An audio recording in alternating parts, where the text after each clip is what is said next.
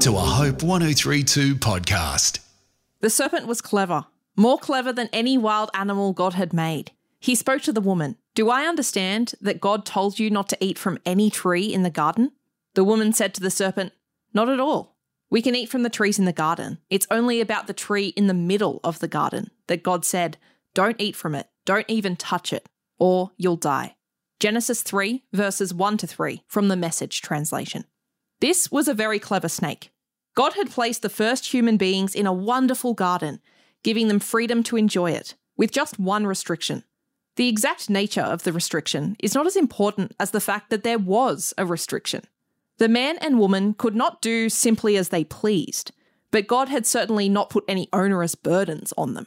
The snake played on the fact that God was trying to restrict the first humans. God was somehow getting in the way of their rightful freedom. In fact, God knew that true freedom could only be experienced within his given boundaries. The snake took Eve's eyes off the freedom and onto the restriction. Interestingly, the woman had made God's restriction even more severe with reference to not touching the tree.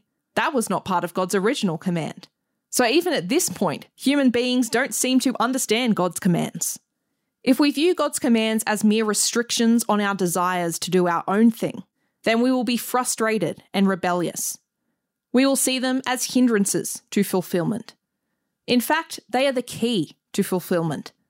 Freedom is to be had not in doing as we please, but in doing as he pleases. This devotion was written by David Ray. This is a Hope 1032 production. Thanks for listening.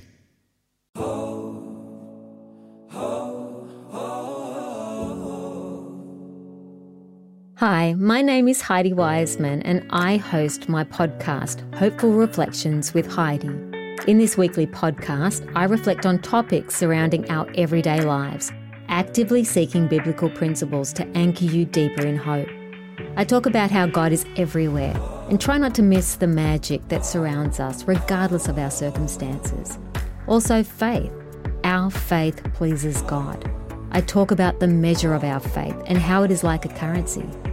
I continually point to our God in every episode, as God is love, and love is how he expresses himself. To experience this podcast, go to hopepodcast.com.au or your favourite podcast app and look for Hopeful Reflections with Heidi. My hope is that these 3-minute messages would encourage and inspire you in this journey of life.